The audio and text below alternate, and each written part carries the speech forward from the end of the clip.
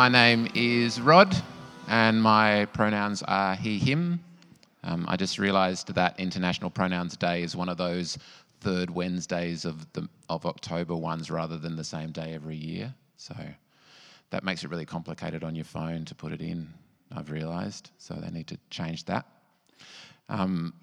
It's Louise's 70th today, so happy birthday to Louise.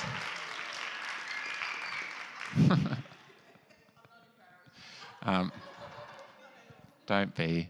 And so Louise and Pat might have to duck out early. It won't be because I'm boring, just so you know. Today, we're doing a series on humility, hospitality, and gratitude. And I think today we'll touch on those things. Let's see. But one of the things I want to talk about is the idea of a quest, going on quests. Life is a quest, hence Return to the Garden, a group quest. Sounds like a board game. We had a board game night last week, which was so fun. So if you weren't here, you really missed out and you should feel terrible. But it was so good that we're thinking we'll make it a regular institution. So come to the next one.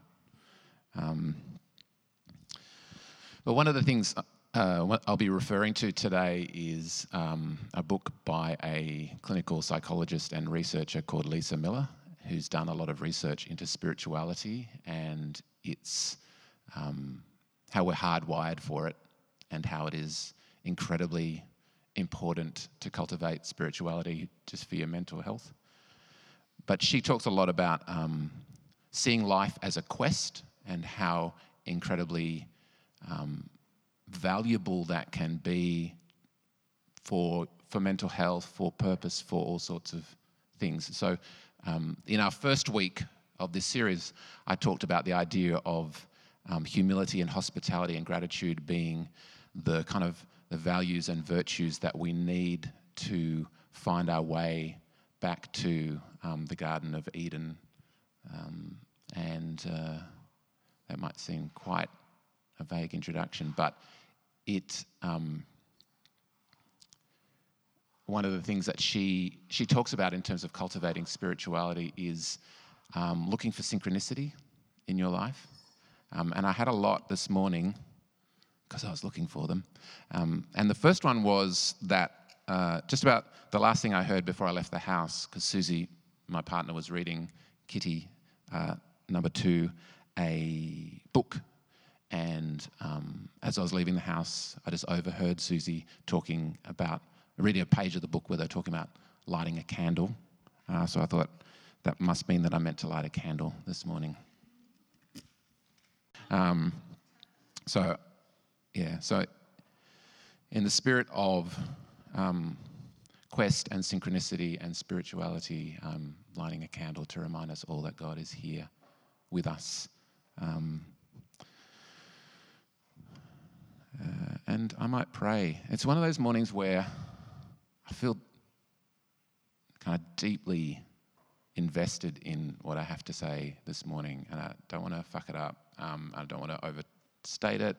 I want to keep it simple, but because it's me and I've been thinking about it for a month, there's just so much stuff swirling around in my head that I want to say, so I'll try to say as little of it as possible. But in the spirit of that, I'm going to ask for God's help with that. Loving God, sometimes it's so hard to believe that you're there. We live in a world that is so disenchanted, where trust that you are there, leading us on, holding us, guiding us, loving us. It's so hard to stay connected to. And I ask you to help us in our unbelief. Help us in how hard it is to believe in you, to trust you, to see your work around us. And I guess my prayer for us this morning is that we might become a merry band of pilgrims that help each other to live a life of quest in pursuit of you and led by you and held by you. I pray this in Jesus' name. Amen. So there are a few spoilers in there. Sorry about that. We started also in the first week with this little passage from Matthew 7, 9 to 12. Does anyone want to read it for us? So it's just not my voice. Not looking at anyone. Oh, thanks, V. There better not be any big words. Which of you, if your children ask for bread, will give them a stone? Or if they ask for a fish, will give them a snake? If you then, with all your faults, know how to give good gifts to your children, how much more will your Abba God in heaven give good gifts to those who ask? David just gave me a good gift telling me my fly was down. That's what happens when you've got sermon bladder. Yeah. For people at home, my fly was down. So I wanted to come back to this passage because it's one of those, again, with so much in the Bible, if you grow up with it, you just take it on face value. But you look at the claims that this passage is making, and they're just extraordinary, given the world that we live in. The idea that behind everything there is a loving parent, God, that is working at all times to give us good things. It's just an incredible claim. It's an incredible thing to believe. It's an incredible thing to trust. And I guess I just want to start with just sitting with that. And the recognition that I think for all of us in this culture, there's this deep splitness. We come to this place and we enact this trust in this reality that there is God, there is the divine, and as we sang together, that God holds us, calls us forward, is in and through everything, trying to lead everything towards the good and the true and the beautiful. And yet, not just out there, but in here as well, we still carry this reality of a world which has been evacuated of all of that possibility and reality. I'll come back to that. Yeah. This is my obligatory Richard Rohr quote for the week. This is from his daily meditations. I'd highly recommend subscribing to them, but this is from the 4th of September. He's talking about the quest for the Grail. There's quest everywhere this month. And saying, I believe we live in a time when the quest is no longer real.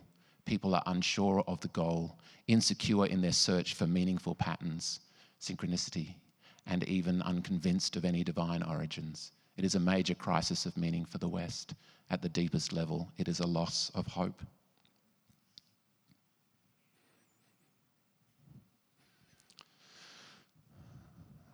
So that's the world we live in, all of us, and it affects all of us.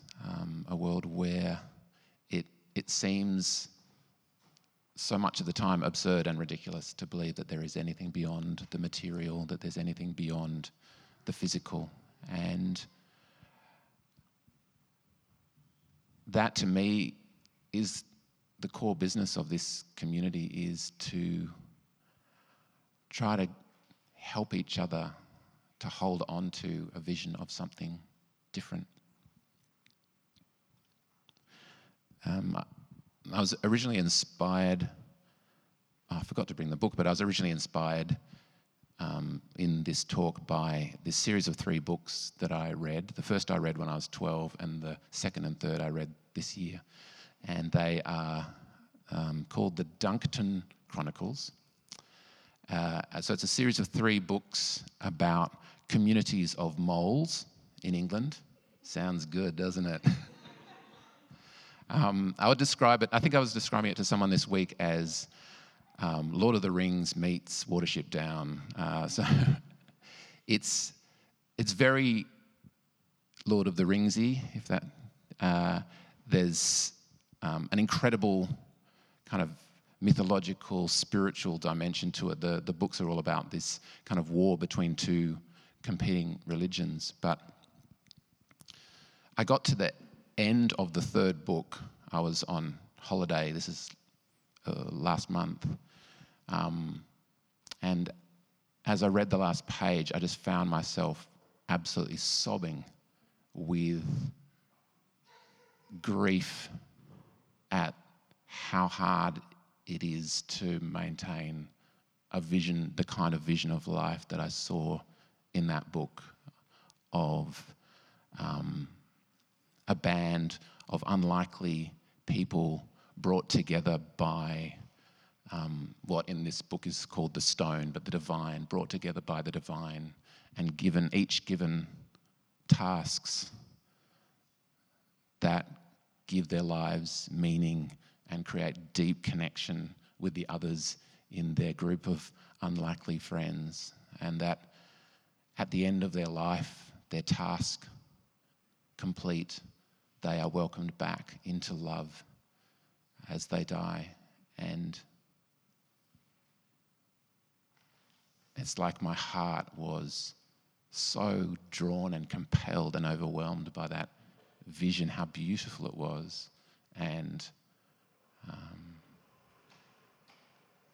how incredible it would be, and it is to aspire to that in this place with all of you. The idea that all of us, however small or whatever we feel at times, all of us has this task, this quest, this purpose that the divine has given us, and not a solo task. Because I think that's the big thing that really struck me today.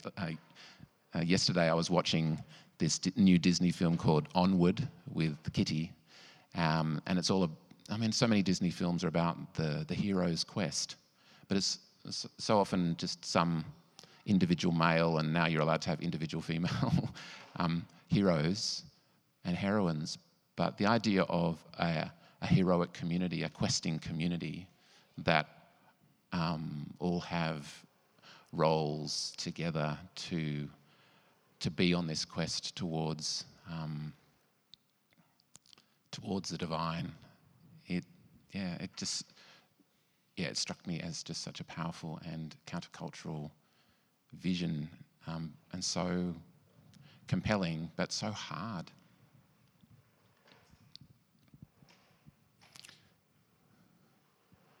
What's on the next slide? Let's see. Oh yeah, that's right. Yeah, so in the first week of the series, we talked about this pattern, and I think it relates to Quest. We talk about this pattern of, we all start with this, as children, with this naked, unwounded connection to everything around us. And then it's so easy as we realize that life can wound us. Life can be cruel for us to move into a separate and protected way of living, and that the challenge, and this is where humility and hospitality and gratitude can help us, the challenge is to find our way back to connection, even though we understand that life can wound us. And I guess I was toying with that this week, and thinking that you could also think about it in terms of the enchanted world that all children are born into, where there is magic and where there is purpose and there is meaning and things happen for a reason. And, for some children that's not their experience, but for so many it is. And then we in a world like ours, we lose that and we end up in this disenchanted space. And again, the challenge is how, as a community, do we find our way back to a re-enchanted space, even though we know the challenges and we know that life can wound us. And a third way of seeing this, and this sentence has become incredibly important to me over the last few years as I've rethought my vision of God and what God can and can't do. This idea that the original naivety of childhood, if we have a safe family, is that we can be protected from everything, that the world is just safe in a very, very simple and uncomplicated way. And then we are wounded. Then the things that we think can never be taken away, something gets taken away, we're wounded, we lose someone. And what is there beyond that? And this idea that God protects us from nothing but sustains us through everything has become incredibly important to me as a vision for what it means to hold on to a belief in a good God, a good and loving God, in a world where so many terrible things happen. I'm just interested to see if there are any thoughts or responses so far. Often we give people a chance at the beginning to respond to the passage, and I haven't given you that chance. And there may be, there's a lot of stuff to throw at you. There may be no response, no thoughts. I guess I'm just interested if that stuff resonates with people, if people have find that that's where they are at, and there's that sense of how compelling that vision is, but also how hard it is to hold on to. Does that resonate with people? Definitely resonating. But I think I was thinking about it in terms of that phrase, God is working in everything to draw us to the good. And the sort of naivety view of that is that everything happens for a reason. So when bad things happen too, that's also from God, and God is punishing you. And then I guess this is articulating my journey along this arc, and then going, okay, no, so then everything has to be human action and human consequence. Like there can be nothing divine. It's all human cause and effect. Like I did this, therefore this happened. There's no deeper meaning to it. And that's really comforting for bad stuff, because you're like, he's just a bad person. That's just fine. But the kind of re-enchantment for me has been holding that kind of God holding and wanting the good in everything for us. And human action and consequence is still real.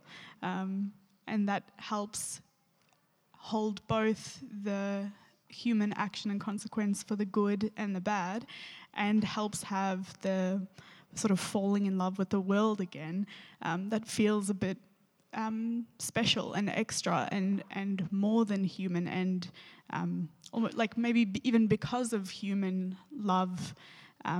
I heard this great quote of like, how can you say that the universe doesn't care about you? You are made of the universe, and you, by caring, make the universe care.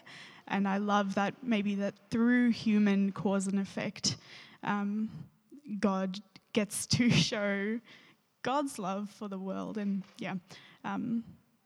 really so about this. Thanks, Annika. V? Yes, resonating 100% with everything.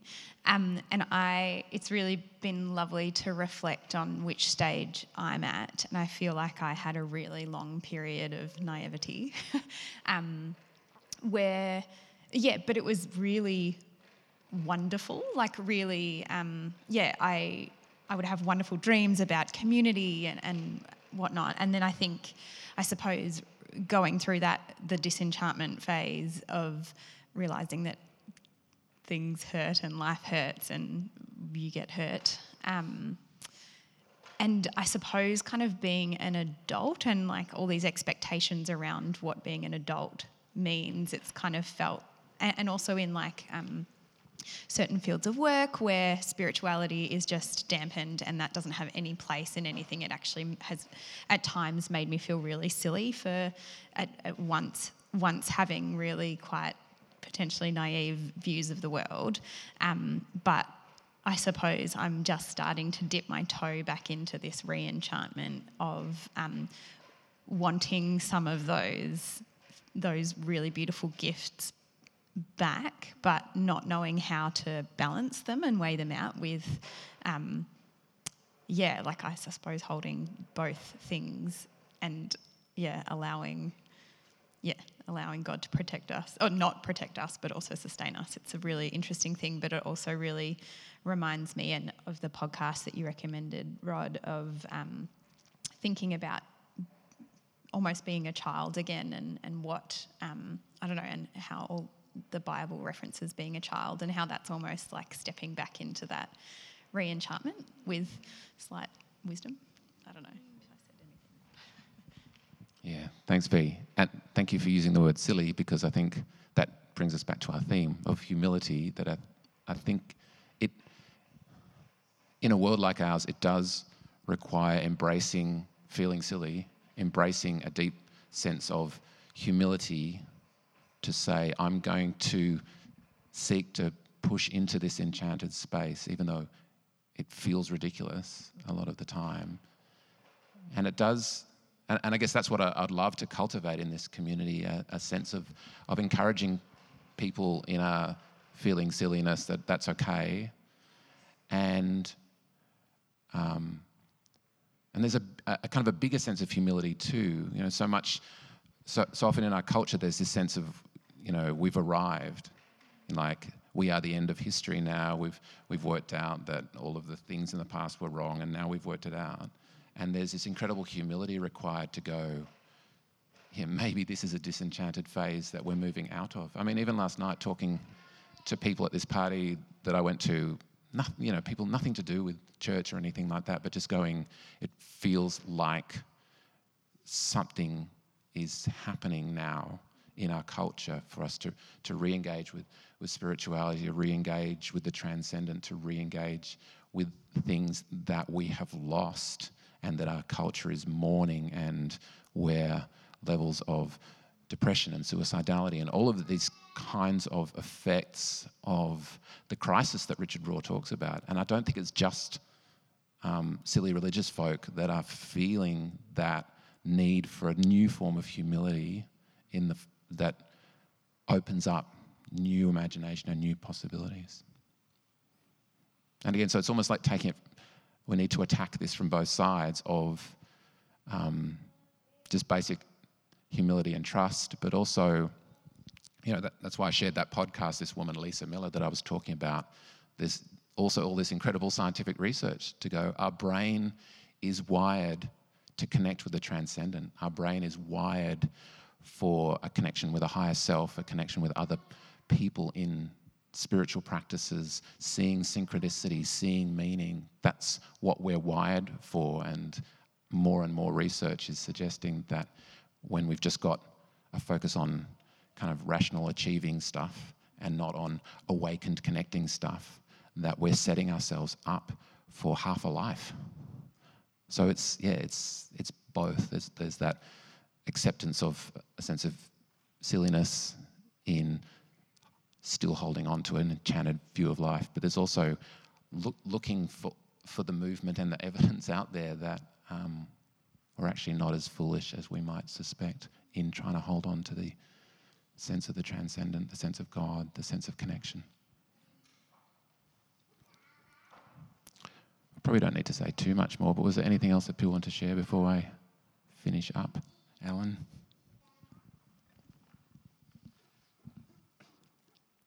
I think seeing this sort of laid out has made me realise I'm probably still more in the middle category than I thought. Just sort of particularly seeing that last one and going, okay, well, if coming through the other side of this looks like the wisdom being God protects us from nothing, it's like, well, then what's the point of God? Why not just, instead of spending all this energy trying to come to terms with this stuff, why not just spend it surrounding yourself with people that can sustain you through everything, because at least they're tangible and, physically there sort of thing, as opposed to a God who often feels like there's no physicalness there. And I guess the other thought was just, I guess, a real frustration with so many expressions of faith, including one that I've grown up with that just frantically clings to the first section. And, you know, anyone who's sort of brave enough to realise that they're now down in the second one is ultimately viewed as an outcast from that. And yeah, just I don't know how to put into words just how much I see that now and just go, that's really a really awful, completely unsustainable thing to try and do to people. Thanks, Alan. And it's so important, such an important thing to share, because, I mean, my fear always when I talk is that, creating this nice, neat package that we can all swallow, and that's not what this needs to be. And it's so important for people that, well, I feel like we've acknowledged that this stuff is really hard, and part of the desire for it to be a collective thing and not an individual thing is that's just cruel to put that onto individuals, to say, okay, all of you individually need to find your way to this third category. Good luck. That's not the vision. That's why it has to be a collective vision. It has to be a communal vision where we can believe for each other when we can't believe, and where we can also recognise, and this is something that one of my favourite theologians, Catherine Keller, says, that God doesn't need you to focus on God. God's priority is for us to love each other and to love the earth. And if you can't find yourself believing in God, God doesn't care. A fidelity to life and a fidelity to others and a fidelity to the earth is at the heart of it. And so exactly what you said, Alan, about, well, I can't find my way to the third category, so I might just gather a group of loving people around me to support me in this life. I think God would go, no, that's it. That is the third category.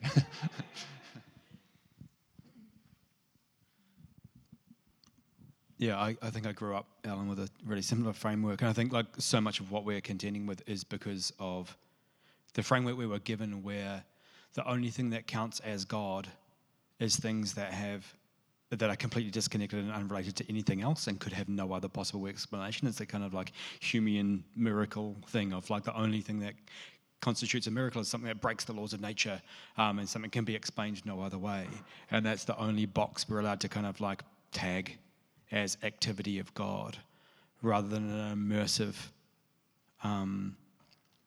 like panentheistic view of God, where God is constantly moving and calling through all things and through all kinds of things, and where we're not left with this, if a person did it, then God was not involved. When we've grown up with that category, we're left with, I mean, for me, who grew up in quite a like Pentecostal like expression, for all of its flaws, I was left with a whole heap of these experiences which can be rationalized and explained any other way, like all kinds of other ways, as moments of psychosis or groupthink or all kinds of other things, but where there were these kinds of those kinds of divine encounters which still were deeply meaningful for me and completely non-provable, but also surrounded by these communities that were called to mutual care and meaning and love and all those things. But if our only framework is that God is only allowed to show up in ways that could be explained no other way, then I think we just get left with this poverty of saying, if we can deconstruct that, then it can't be God. When I think there's so much more generosity in a universe where God is showing up in and through all things all the time. And I think 42 years on, like what I'm left with is that I went down the road of safety, which for me was the kind of rationalism of cynicism, the race to the bottom where you could disprove everything about what everyone believed all of the time. And that felt really safe and smug. And then I went, I'm a smug shit and I don't actually like that. And I'm also left with nothing else other than tearing apart everything that anyone says is meaningful. And I really didn't like that hole I dug for myself. And yeah, I love your use of feeling silly, because I think there is a part of that in which we don't want to appear like the first kind of naive, and we feel silly for feeling that way. But being left with cynicism to the bottom, the kind of Nietzschean Camusian, like, you know,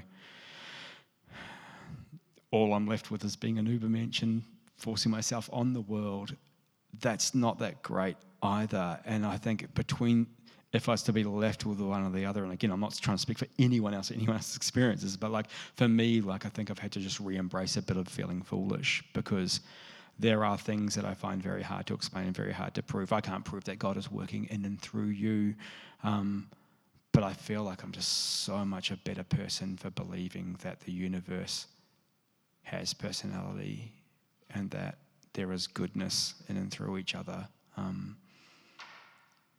And so working at how much silliness you can metabolize for the good without going into dangerous levels of naivety is a real balancing act. But yeah, I guess I'm just trying to speak on behalf of someone who's kind of gone through the smug new atheist phase. That I don't find that much more life-giving either. Yeah.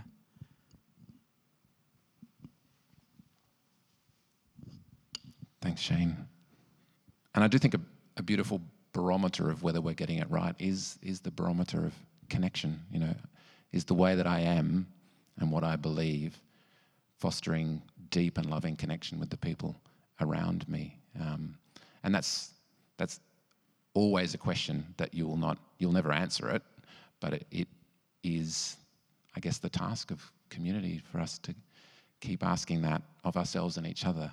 Is this journey that we're on, is this quest that we are undertaking together and trying to leave no one behind, is that deepening our sense of loving connection with each other? And yeah, there's always room to sort of move a little bit more towards the wise and a little bit more towards the silly, but yeah. Yeah, that's right. Exactly. Yeah, exactly. So for those listening at home, Shane was just saying, if we're wrong in aspiring to create this beautiful community of connection and love, then what a beautiful way to be wrong. So that's enough, I reckon. I had all this stuff on Lisa Miller, but you can listen to the podcast. It's on our feed. But there is this, I guess the one thing I would say is that it's easy when you're focusing on stuff about, spirituality works to make your life better, for it to end up being just a therapeutic form of Christianity that's all about me. And there's scope for that. There's scope for... I'm cultivating spirituality because it's really good for my mental health and all of that kind of stuff, as long as it is. But, the other side of it is, the Jesus-following side of it, where living this life is dangerous at the same time, and it leads you into standing with those on the margins and being involved in seeking the liberation of yourself and others, and that can get you in trouble with the powers that be, and it can get you killed. That's my segue to communion. So we need, to strike that balance, I guess, and go, sometimes there's a time just to step into spirituality because it works to create connection and groundedness, and sometimes it's also the story of Jesus inspiring us to acts of incredibly brave vulnerability in standing with those on the margins. And I'm sure that Jesus on the cross was full of doubt about whether this vision of an Abba God that was calling him forward in his path, whether he was just a fool and who was going to die, and that was the end of it, and his movement of love, enemy love, was going to just dissipate. But yeah, that is the journey we're on. There's no certainty, there's no guarantees, there's always doubt, there's always questions. Are we fools? But hopefully we can do it together, and that'll make it a bit easier.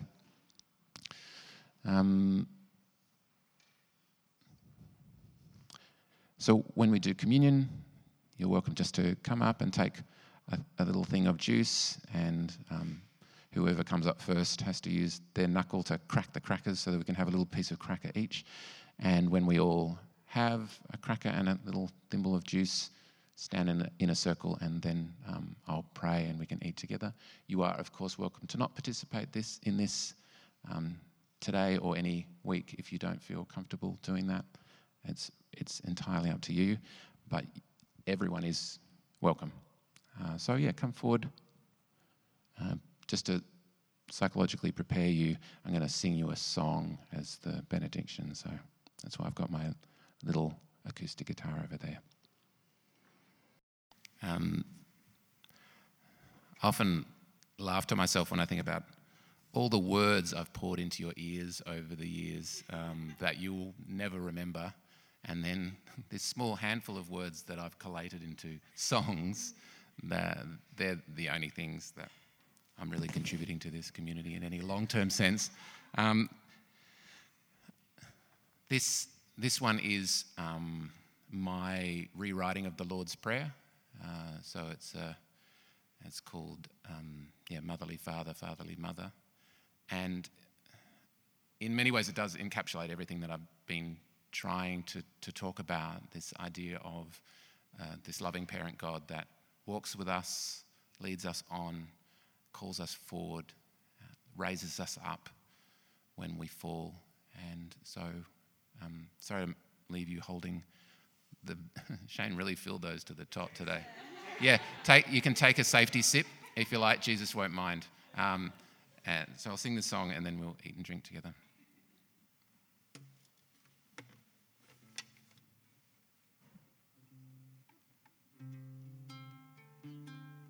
Wow. It's not helping, I've got a frozen shoulder.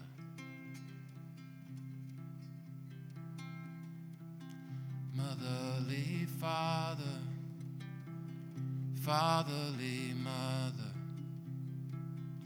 you lead us on and walk with us. You are our beloved, and we are yours. Give us today the light we need. Give us today a glimpse of your beauty, as we will one day see it face to face. Give us today what we need to keep walking, and give us the strength to walk with grace. When we lose our way, bring us back to the path, and help us show the path to each other. Raise us up when we sink to the ground, and lift our eyes to the hills. Raise us up when we sink to the ground, and lift our eyes to the hills, where you wait for us, longing to hold us close, where you wait for us, longing to hold us close, longing to hold us. Hold us in your arms.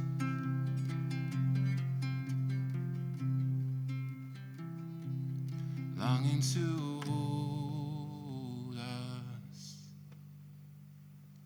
hold us in your arms.